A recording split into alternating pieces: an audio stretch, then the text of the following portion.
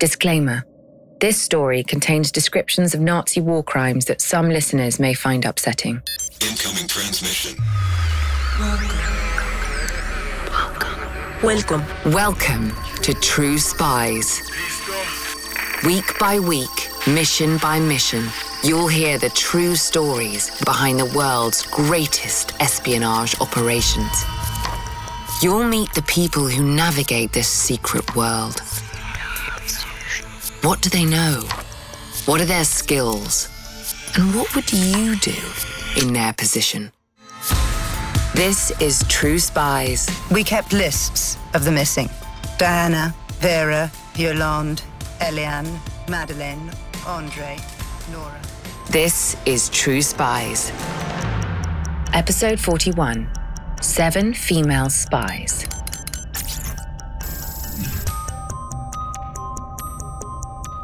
The Second World War didn't end in 1945. Well, not for everyone. Not for Vera Atkins. This week's True Spy died 21 years ago at the age of 92. She's voiced here by an actor, and we've used research to tell her story as we think she might have told it. During the war, Vera Atkins worked for the Special Operations Executive. If you're a regular listener to this podcast, you'll be familiar with the Special Operations Executive. But here's a refresher. The SOE was a top-secret arm of British intelligence, headquartered in central London. It sent its agents, a mixture of British and European citizens, on perilous missions behind enemy lines. Tragically, many never returned. This is the story of one woman's tireless search for the agents who didn't come home. It was March, early March, in 45. The Russians, the French, the Americans, they were liberating camps. Not all of them, of course, but enough for information to begin trickling through. Thousands of POWs on the move, mostly traveling east. And I received a note from the French about John Hopper. John Hopper was a spy who had been captured in occupied France. He was imprisoned and later transferred to Germany. When the French liberated the prison, they found an unusual note next to his name in the prison records. N and N. Naturally, I asked my sources to confirm the meaning. They came back with an answer. Nacht und Nebel. In English, that's night and fog. Hitler had issued the Nacht und Nebel order in 1942. It was a special prisoner classification intended for spies and resistance operatives. If a prisoner was assigned Nacht und Nebel status, it meant that they would disappear.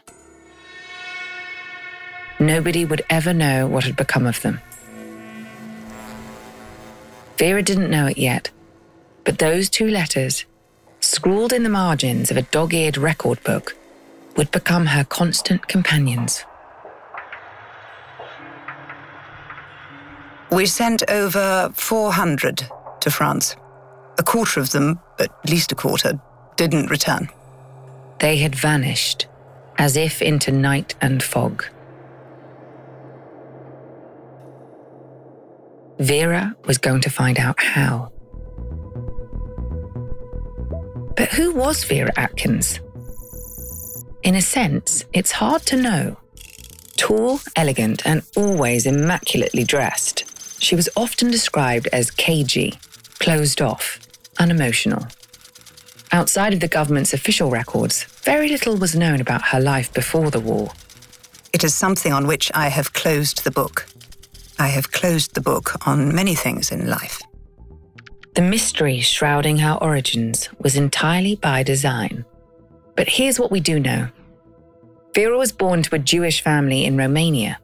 She came to live in England at some point during the 1930s, after making contacts in British intelligence through her role as a secretary at the German embassy in Bucharest. She joined the SOE in 1941, having been recommended by a contact. If she was particularly excited by the appointment, she certainly didn't show it. I received an anodyne little letter out of the blue, telling me to come for an interview. I went to see a woman I did not much like. She wouldn't say exactly what it was that I would be doing. I said I would give it a month. If I liked it, I would stay. Regardless, she quickly became an influential voice within F Section, the department of the Special Operations Executive that worked in occupied France. The coolness and unsentimentality that made her so unknowable also made her a highly effective spy master. But in spite of her outward demeanour, she felt a deep sense of responsibility towards the agents she recruited. After all, there was a good chance that she would be sending them to their deaths. As the war drew to its bloody close, Vera was effectively running F Section. Morris Buckmaster, had been the head of F Section since its inception, really. By 1945, after VE Day, he'd gone back to Ford, managing public relations there. John Center, he was the organization security director, had gone back to the bar. The whole organization was winding down, as if the work was finished. Vera sensed that the SOE's days were numbered. Throughout 1945, she had been lobbying her contacts in the British government for a commission, a military rank, at officer level. Up until this point, she had been denied this, because officially, due to her Romanian background, she was considered an enemy alien in the UK. Without a rank, and without the authority of the SOE behind her, she would lack the means to conduct any further investigations into what had happened to F Section's missing agents. The vast majority of my colleagues would have been quite happy to assign them missing, presumed dead. Their files would be closed, as if they had never existed. The female agents of the SOE were a particular point of interest for Vera. At first, there was a great deal of resistance to the idea of sending female agents to France. Unsuitable temperaments. The public would never stand for it, the usual arguments. As it turned out, women were among the most effective of the SOE's operatives in Europe. Vera had recruited many of them personally. Yes. I put most of those girls on the plane. Like Vera, the SOE's female agents weren't given a military rank. For field agents, the reason for this came down to deniability. There would be no official record that women had been used for such unladylike operations. Unfortunately, this also meant that if they were captured, they would not qualify for prisoner of war status. So whose responsibility were they? If they were confirmed dead, executed as spies, would their relatives be entitled to a government pension? Would those relatives even be told what had happened to their wives, daughters, and mothers? And if they were found alive by the Americans or the Russians, who would be responsible for repatriation? It was a mess. It wouldn't have happened to men. By the spring of 1945, Vera began to fear that the fates of her missing agents would never be discovered. Allied forces were closing in on Berlin. The Nazis rushed to burn their records. The Russians left little but death and debris in their wake. It was chaos. And then it got worse. We began to receive intelligence about the camps. As the war in Europe shuddered to a halt, the true horrors of the Nazi concentration camps revealed themselves. In April, the Americans liberated Buchenwald. General Patton blew the lid. The pictures were everywhere. We had lost 17 of our men there. This confirmed Vera's worst fears. If SOE agents had been captured, they had likely been executed. And then more camps were liberated. Belsen, Dachau, Ravensbrück. But she couldn't know for sure. And as long as that uncertainty was there, Vera would always crave the truth. Some agents did come home. Adette Sansom, who had escaped from the women-only Ravensbrück camp, shed the most light on what might have happened to some of Vera's missing agents. Before Ravensbrück, they had tortured Adette in Paris, then moved her to Karlsruhe prison near the French-German border. She said she had travelled there with 7 other women, all SOE. I showed her pictures of the girls that had been, as yet, untraceable. she identified 6 of the 7 from their photographs. Vera Lee, Diana Rowden, André Borel, Yolande Beekman, Madeleine Damemont, Alain Plumen. And the 7th? The woman that Odette could not confirm as having been on the transport to Karlsruhe prison was to Vera perhaps the most interesting of all. More on that later. She made it her sole mission to find out what had happened to the missing 7. But how? Weigh up your options. You've spent the last few years of your life as part of an organisation that ran agents all over Europe. Could you use their contacts? Rely on whispers and hearsay, telegrams and crackling phone calls?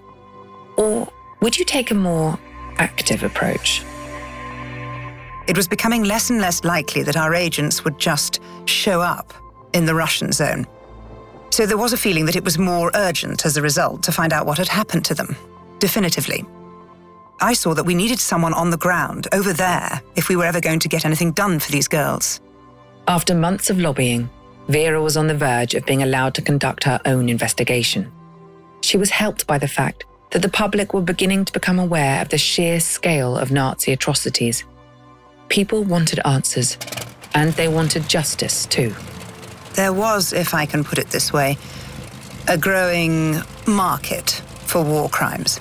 So eventually, they gave me my commission. Squadron Officer, Women's Auxiliary Air Force. And I was allowed an exploratory trip to Germany to see what I could turn up. They gave me 4 days. In December 1945, Vera left London for the German spa town of Bad Oeynhausen, where the British Army had established its headquarters. It was not a fruitful trip. She spoke to a number of captured Nazis, including 2 concentration camp commandants. But as an interrogator, Vera was still learning the ropes, and 4 days is no time at all. She came back to London none the wiser about the fates of her 7 missing women. But the fire that fueled this personal mission had been well and truly stoked. Back at home, Vera began another charm offensive. This time, she was asking for a more permanent position in Germany. But a job, however unusual, generally requires an employer. I learned that the government planned to close down the Special Operations Executive at the end of the year. This was in December. Once the SOE was dissolved, no other government department would take on the outstanding workload. As far as the British government were concerned, nobody would be looking for the missing women. Until Jirka Galitzin. Jirka Galitzin was a young intelligence officer who had been tasked with gathering evidence of German war crimes. He was Vera's key to being taken seriously. Among the countless horrors that he encountered on his travels through Europe, one place in particular stood out. Yes, so Natzweiler was a small camp. It was up in the mountains on the French-German border, on the French side, just about. And Galitzin had discovered that for many of those Nacht- und Nebel prisoners, Natzweiler was the last stop. He had also, and this is what caught our true spy's attention, uncovered evidence that at least one British woman had been executed within its walls. Galitzin delivered his report in the summer of 1944. It was buried. I don't know why. This infuriated Galitzin. Eventually, his report was leaked to the media, sparking an official investigation into the deaths at the Natzweiler camp. That investigation turned up a witness with information that would be essential to Vera's mission in Germany. His name was Franz Berg, a prisoner in Natzweiler who had been employed as a stoker in the camp crematorium. Berg's statement got things moving. He described the arrival of 4 women at Natzweiler in the July of 1944. He told our people how they had been killed. By injection, not gas. The doctors told them that the jab was for typhus.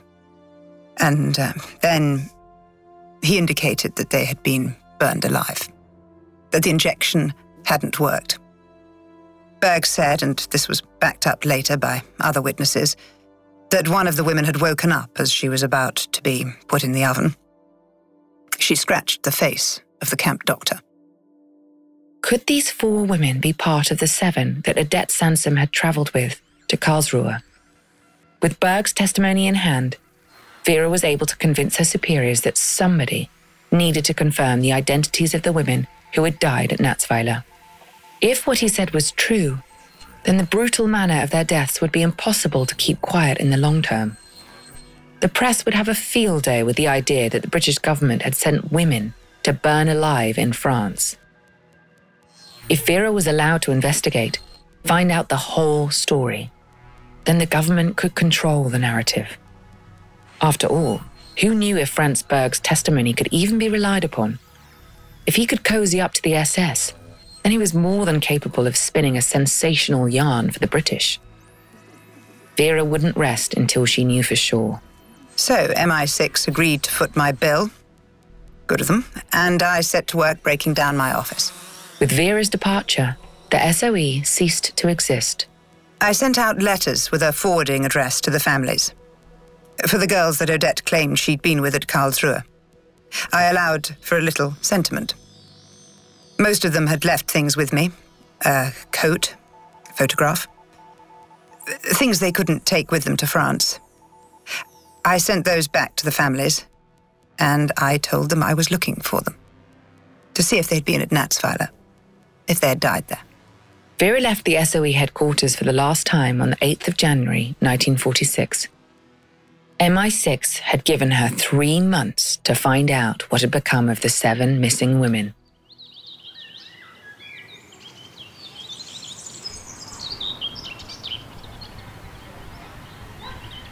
I arrived in Bad Oeynhausen the next day.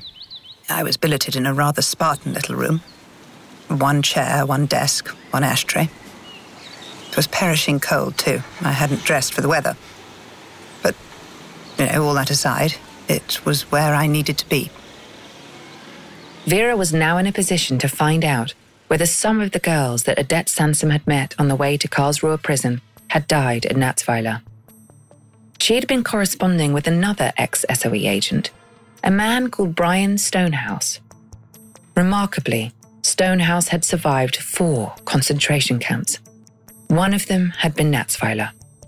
If anyone could shed light on what happened there, it was him. Shortly after her arrival in Germany, he wrote to Vera to relay a long-buried memory from his time at the camp. He remembered, or thought he remembered, 3 English girls. He described 3 women. He was sure that one of them was Diana Rowden. This was the first name Vera could tick off her list. She had been among the 7 girls in Karlsruhe prison. The second girl he knew was Vera Lee. The third girl he described was shorter, darker-skinned. He couldn't swear to who she was. I assumed that this was the same girl that Odette had been unable to identify. He said there might have been a 4th as well. That would have been André Borel. Franz Berg had identified her from a photograph. I knew that much. Through cross-referencing Stonehouse's descriptions with those from Franz Berg's statement, Vera was now able to place 3 of the SOE women from the Karlsruhe prison transport at Natzweiler. Diana, Vera, André. Name by name, she was getting closer to the truth. The 4th girl? That would have to wait. Vera had an idea of who it might have been, even who it probably was. But she wasn't sure, not 100%. And she needed 100%. There were still 3 other women, identified by Odette, whose fate, post-Karlsruhe, was unknown. So I decided to go to Karlsruhe prison myself. I spoke to the wardress, and she confirmed that all 7 of the women Odette had travelled with had been imprisoned there, per my descriptions. Strangely, she claimed to have no memory whatsoever of their departure. The prison records had been destroyed too, supposedly by the French, which was also strange. Why would they do it? What would they gain? Like so many Germans who had served the Nazi regime in more peripheral ways, the wardress of Karlsruhe prison was naturally inclined to suppress any potentially incriminating acts on her part. Destroying documents would count. No, you're right. I did not trust the wardress. Vera returned to Karlsruhe several times over the next few days. interviewing various local people with connections to the prison. It was a fairly exhausting process, the truth be told. Interrogations for days on end. Nobody knew anything about where the girls had been taken after Karlsruhe. And then, finally, Hedvig Müller came forward. Hello again, True Spies listeners. This episode is made possible with the help of June's Journey, a thrilling detective game which you can play right on your phone. If you're a True Spies listener, it's safe to assume you're interested in clandestine missions, investigative adventures, and deciphering the latest mystery. You can find all of this in abundance and more in June's Journey. In the game, you'll play as the plucky June Parker, an amateur detective in the roaring 1920s.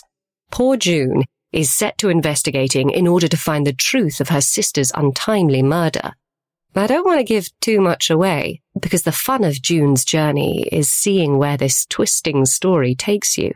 But I've just come to a grisly conclusion, thanks to working alongside other real players online as part of a detective club.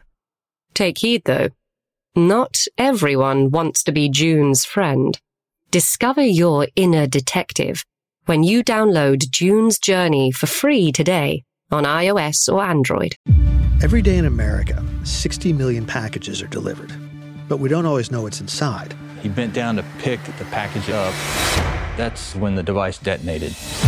Danger is everywhere, and no one is safe in Austin, Texas, as law enforcement hunts a serial bomber for 19 days.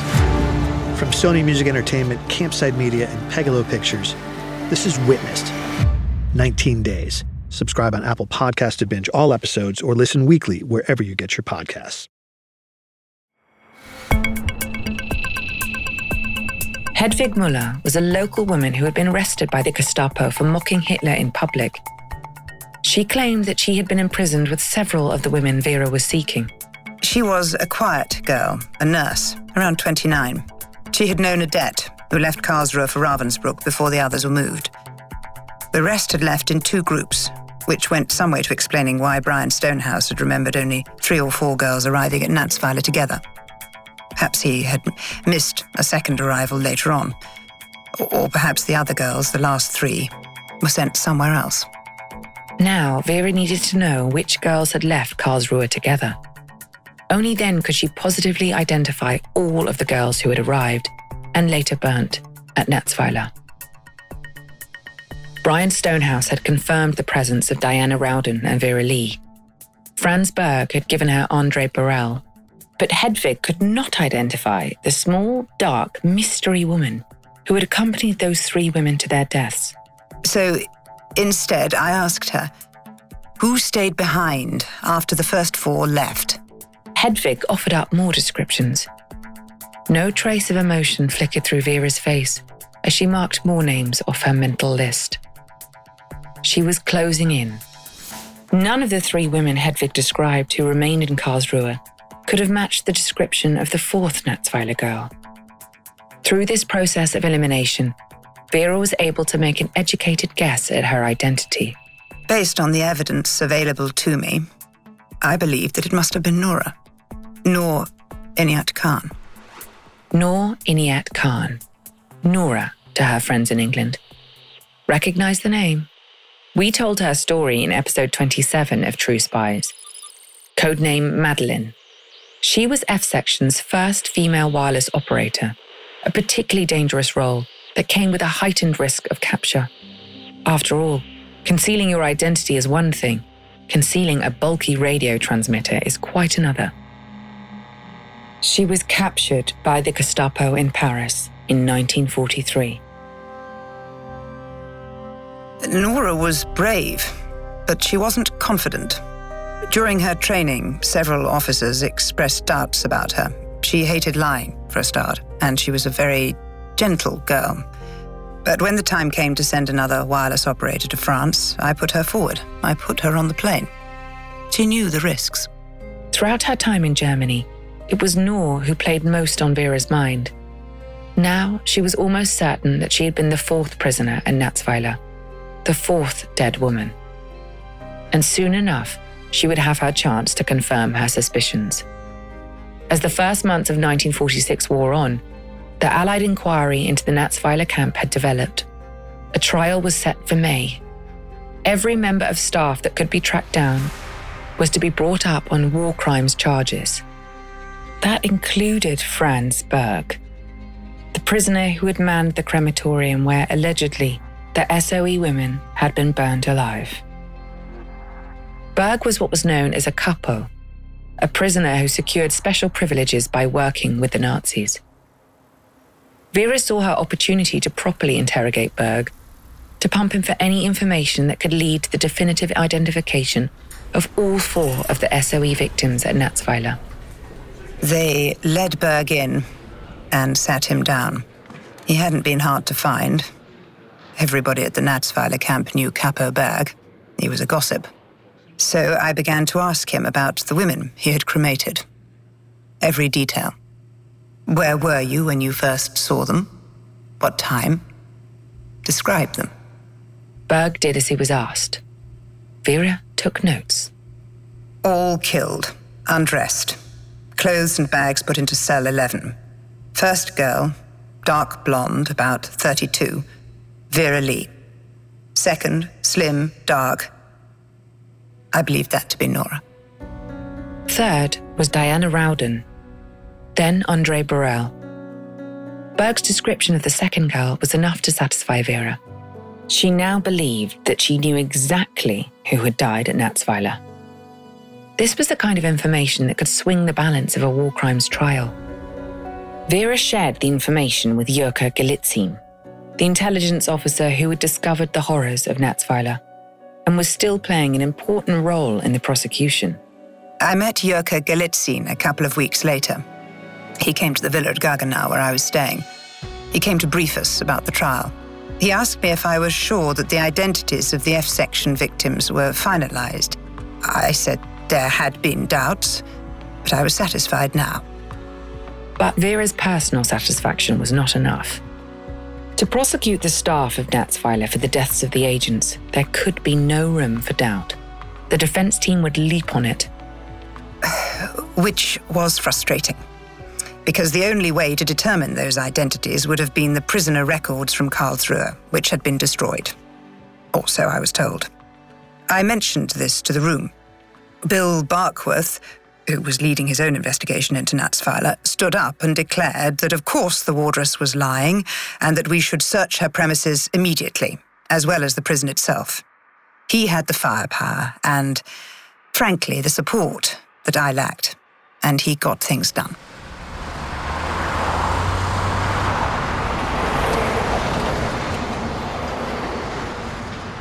A small convoy of military jeeps roared across town to the private home of the wardress. Bill Barkworth, the charismatic head of an SAS intelligence operation working parallel to Vera, searched the property.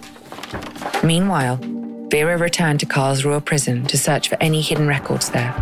We lined up the prison staff and questioned them.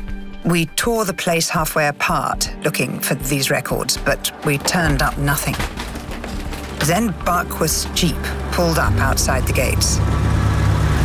There were boxes piled high in the back. I remember the look on his face. He was grinning. Barkworth's boxes contained records for every prisoner, going back years. Vera flicked through until she found the records for May, 1944, when her agents had arrived at Karlsruhe. I crossed them off one at a time. Adette, she'd returned safely, as I said. Then Vera Lee, Diana Rowden, Andre Burrell, the Natzweiler girls, Yolande Beekman, Madeleine Damamont, Eliane Pluman. I knew they'd been at Karlsruhe. They left later on. I didn't know where to, not yet anyway. She kept looking. There was one name that eluded her. Nora wasn't there. Not Nora, not Nor, not any of her known aliases. But to my mind, she had to have been there. There was one other name. Someone who'd been admitted to the prison on the same day as the other girls and taken away to Natzweiler with the first group. Sonia Olchanesky. I'd never heard of her. I decided that it must have been a new alias for Nora. She was born in Moscow, after all. She might have chosen a Russian name. In any case, I had already notified the families. It had to be her. Like so many things in her life, Vera had closed the book on the identity issue. Wouldn't you? Put yourself in Vera's shoes. The description you've been given seems to match Noor. It's certainly close enough, especially given that she might have changed herself physically during her time in the field. Disguise was second nature to an SOE spy. Noor had been trained to dye her hair, to transform herself. Then there was the Russian connection, and nobody else seemed to know as Sonia Olchanesky. It had to be an alias, didn't it? And you wanted to be her. For her family, for yourself. The pain of losing her would be less than the agony of never knowing what had happened. So, when the Natzweiler trials took place in May 1946, Vera was the first to take the stand. I named the dead on the condition that they were left out of the newspapers to protect the next of kin. That was the official line. In reality, it was in the British establishment's interests, Vera included, to suppress the names of the agents who had died. They didn't want to answer awkward questions about the women's true role, or that of the SOE in general. Vera's mission was halfway done. Well, 4/7 of the way, to be precise. With the Natzweiler trial concluded, she turned her attention to the other 3 women who had been imprisoned at Karlsruhe. Yolande Beekman, Madeleine de Marmont, Eliane Plumen. Quite by chance, her new mission got off to a strong start. I went back to Bad Oeynhausen, and there I found a statement from some American investigators who had been sniffing around Karlsruhe too, because we all shared intelligence when it was appropriate. The Americans had interrogated a Gestapo officer who claimed that in September 1944, a transport had left Karlsruhe for Dachau, a camp famous for its barbarism, even by Nazi standards. Was this where the remaining girls had met their end? The dates lined up. The record shows that they had been moved from Karlsruhe around that time. But there was one thing in the Gestapo man's testimony that stuck out. All the way through, he spoke about 4 prisoners being taken to Dachau. There were 7 SOE women at Karlsruhe. 4 had died at Natzweiler. There should only have been 3 of our girls left. So who was the 4th woman taken to Dachau from Karlsruhe? If our people were held under Nacht und Nebel, they would not have been mixed in with the general prison population. She had to be involved with intelligence work, but she wasn't one of ours, I thought. And I had my priorities. As Vera read on, she noted that the 4th prisoner had been held at another prison close by, Pforzheim, and had been brought to Karlsruhe to join the others before they were transported to Dachau. At the time, although she couldn't account for the 4th prisoner, this detail seemed irrelevant. She kept reading. They were executed the morning after they arrived. Shot through the head, all 4 of them, all in a row. That's what the Gestapo said. We don't know for sure how it was done. It seems unlikely that they would be so charitable. With this tragic revelation, Vera's business in Germany was at an end. The dates matched, the descriptions matched. She was satisfied that Madeleine de Marmont, Yolande Beekman, and Eliane Plumen had died at Dachau. She returned to London, where she began to prepare for a return to normal life. My 3 months on the MI6 payroll were up, and I was tired of the military, and I'd worked damn hard for my rank. Now it felt like a weight. But life so rarely accommodates the courses we chart for ourselves. At home in London, Vera received another letter. It did not make for easy reading. The letter came from a Yolande Lagrave. The name meant nothing to me. The letter had been sent to a member of the House of Lords who had known Yolande Lagrave before the war. It had been bounced between various government departments until it had eventually reached Vera. As it turned out, the Lagrave woman had been French resistance. Her husband had died at Dachau. She had been deported to Pforzheim prison, also in Germany. Lagrave went on. She wrote about an English parachutist she had met in Pforzheim, a woman whose hands and feet were always bound, an escape risk. And her name was Nora Baker. This couldn't be right. Nora Baker, aka Noor Inayat Khan, had died at Natsvala. Vera was sure of it, wasn't she? The letter was authentic. It listed Nora's address in London, and there was no possible way she could have known that, unless she had spoken to her. In truth, the evidence that had placed Noor at Natsvala had always been shaky, based more on Vera's self-assurance than solid fact. Now, with one letter, her entire conception of events, the narrative she had forced herself to believe, had been disrupted. Now, she had to correct her mistake, preferably before anyone found out. Madame Legrave had managed to contact Nora's family, too. They knew that the official line, what I had told them, was untrue. I had to fix it. Around the same time, Vera became aware of another investigation into Nora's whereabouts. It was being conducted by a sharp young war crimes lawyer named Nicholson. He had managed to track Nora to Pforzheim and spoken to several people who knew her there. Nicholson's report gave Vera all the information she needed to reopen her investigation into Nora's fate. But what could she do from London? Fortunately, timing was on her side. A new trial, this time for the war criminals of Ravensbrück camp, was underway in Germany. The authorities there had asked for Vera's assistance. So I went over there again. Did my bit at the Ravensbrück trial. Took a few days' leave. Told them I had a few loose ends to tie up at Bad Oeynhausen. In fact, Vera was heading to the town of Minden, just north of Bad Oeynhausen. There was a British prison there. In that prison was an inmate who might be able to confirm a niggling suspicion fermenting at the back of her brain. 3 girls had been taken from Karlsruhe prison and killed at Dachau. They were joined by a 4th prisoner before they were taken to their deaths. A prisoner from Pforzheim. Think about it. Why would the Germans have felt it necessary to execute women from different prisons together? What did they have in common? They were spies. Our spies. Had Noor Inayat Khan died at Dachau? As she approached the prison at Minden, she hoped against hope that she was about to find out. Max Wassner was the Gestapo officer responsible for transporting the girls from Karlsruhe to Dachau. He was late 50s, looked older. I'd spoken to him before during the first Dachau investigation. He hadn't had a lot to say. He denied that he'd witnessed the murders, although a colleague of his had put him at the scene. Wassner was still reluctant to talk about the details of the executions. But that wasn't what Vera was here for. She only needed one answer.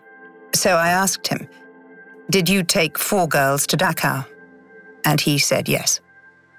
Wassner also provided brief descriptions of the girls. 1 small, a round face, Madeleine Damemont. 1 tall, blonde, little German. That was Yolande Beekman. 1 ordinary, average, Alain Plumen. And then Nora. Noor. Wassner was led back to his cell. Vera had her answers. Noor Inayat Khan had died at Dachau. Yes. The story we got from the Gestapo men was that they had all been shot. That seemed too clean, I think I said. Later, it came out that one of the men spoke to Nicholson, the lawyer, during his investigation, and said that he'd spoken to Max Wassner about the killings. And Wassner had said, "Do you want to know how it really happened?" He did not. This is the end of Vera's story, at least the part we're telling. She left government service shortly after returning to London and retired early in 1961. She wasn't perfect, and she made mistakes. But nobody could argue that she hadn't tried her best for the women she had lost. That said, there's one more mystery we haven't addressed. 4 women died at Natsweiler. Vera had believed that Noor Inayat Khan was one of them, but now we know she died later, miles away at Dachau. So who was the 4th woman to burn at Natsweiler? We have a name. Sonia Olchanesky. Originally, Vera had assumed that this was one of Noor's aliases. But once she knew otherwise, she dropped that particular thread. It was only picked up years later. So, who was Sonia Olchanesky? First of all, Sonia Olchanesky was a real person. In fact, as a courier for the SOE, she had served with Noor Inayat Khan in Paris. It had been Sonia who had first alerted the SOE to Noor's capture in the autumn of 1943. For reasons unknown, her message was ignored.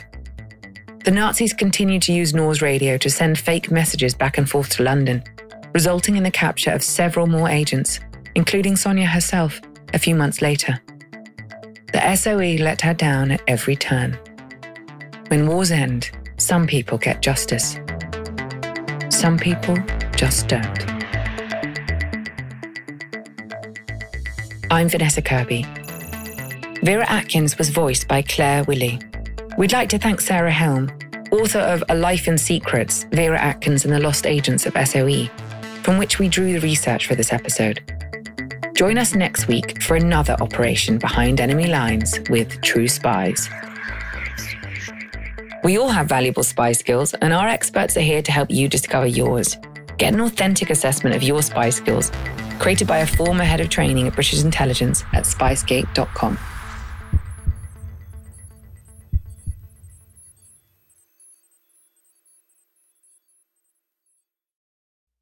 In the 1970s, John Todd burst onto the evangelical scene with a shocking tale. He claimed to be a former witch, involved in a then unheard-of secret organisation called the Illuminati, and urged Christians to prepare for a violent world takeover. First of all, the number one weapon in everybody's home should be a 12-gauge pump shotgun. Hear the amazing story of one of the originators of the modern-day conspiracy theory. From Magnificent Noise and Sony Music Entertainment, this is Cover Up, the Conspiracy Tapes.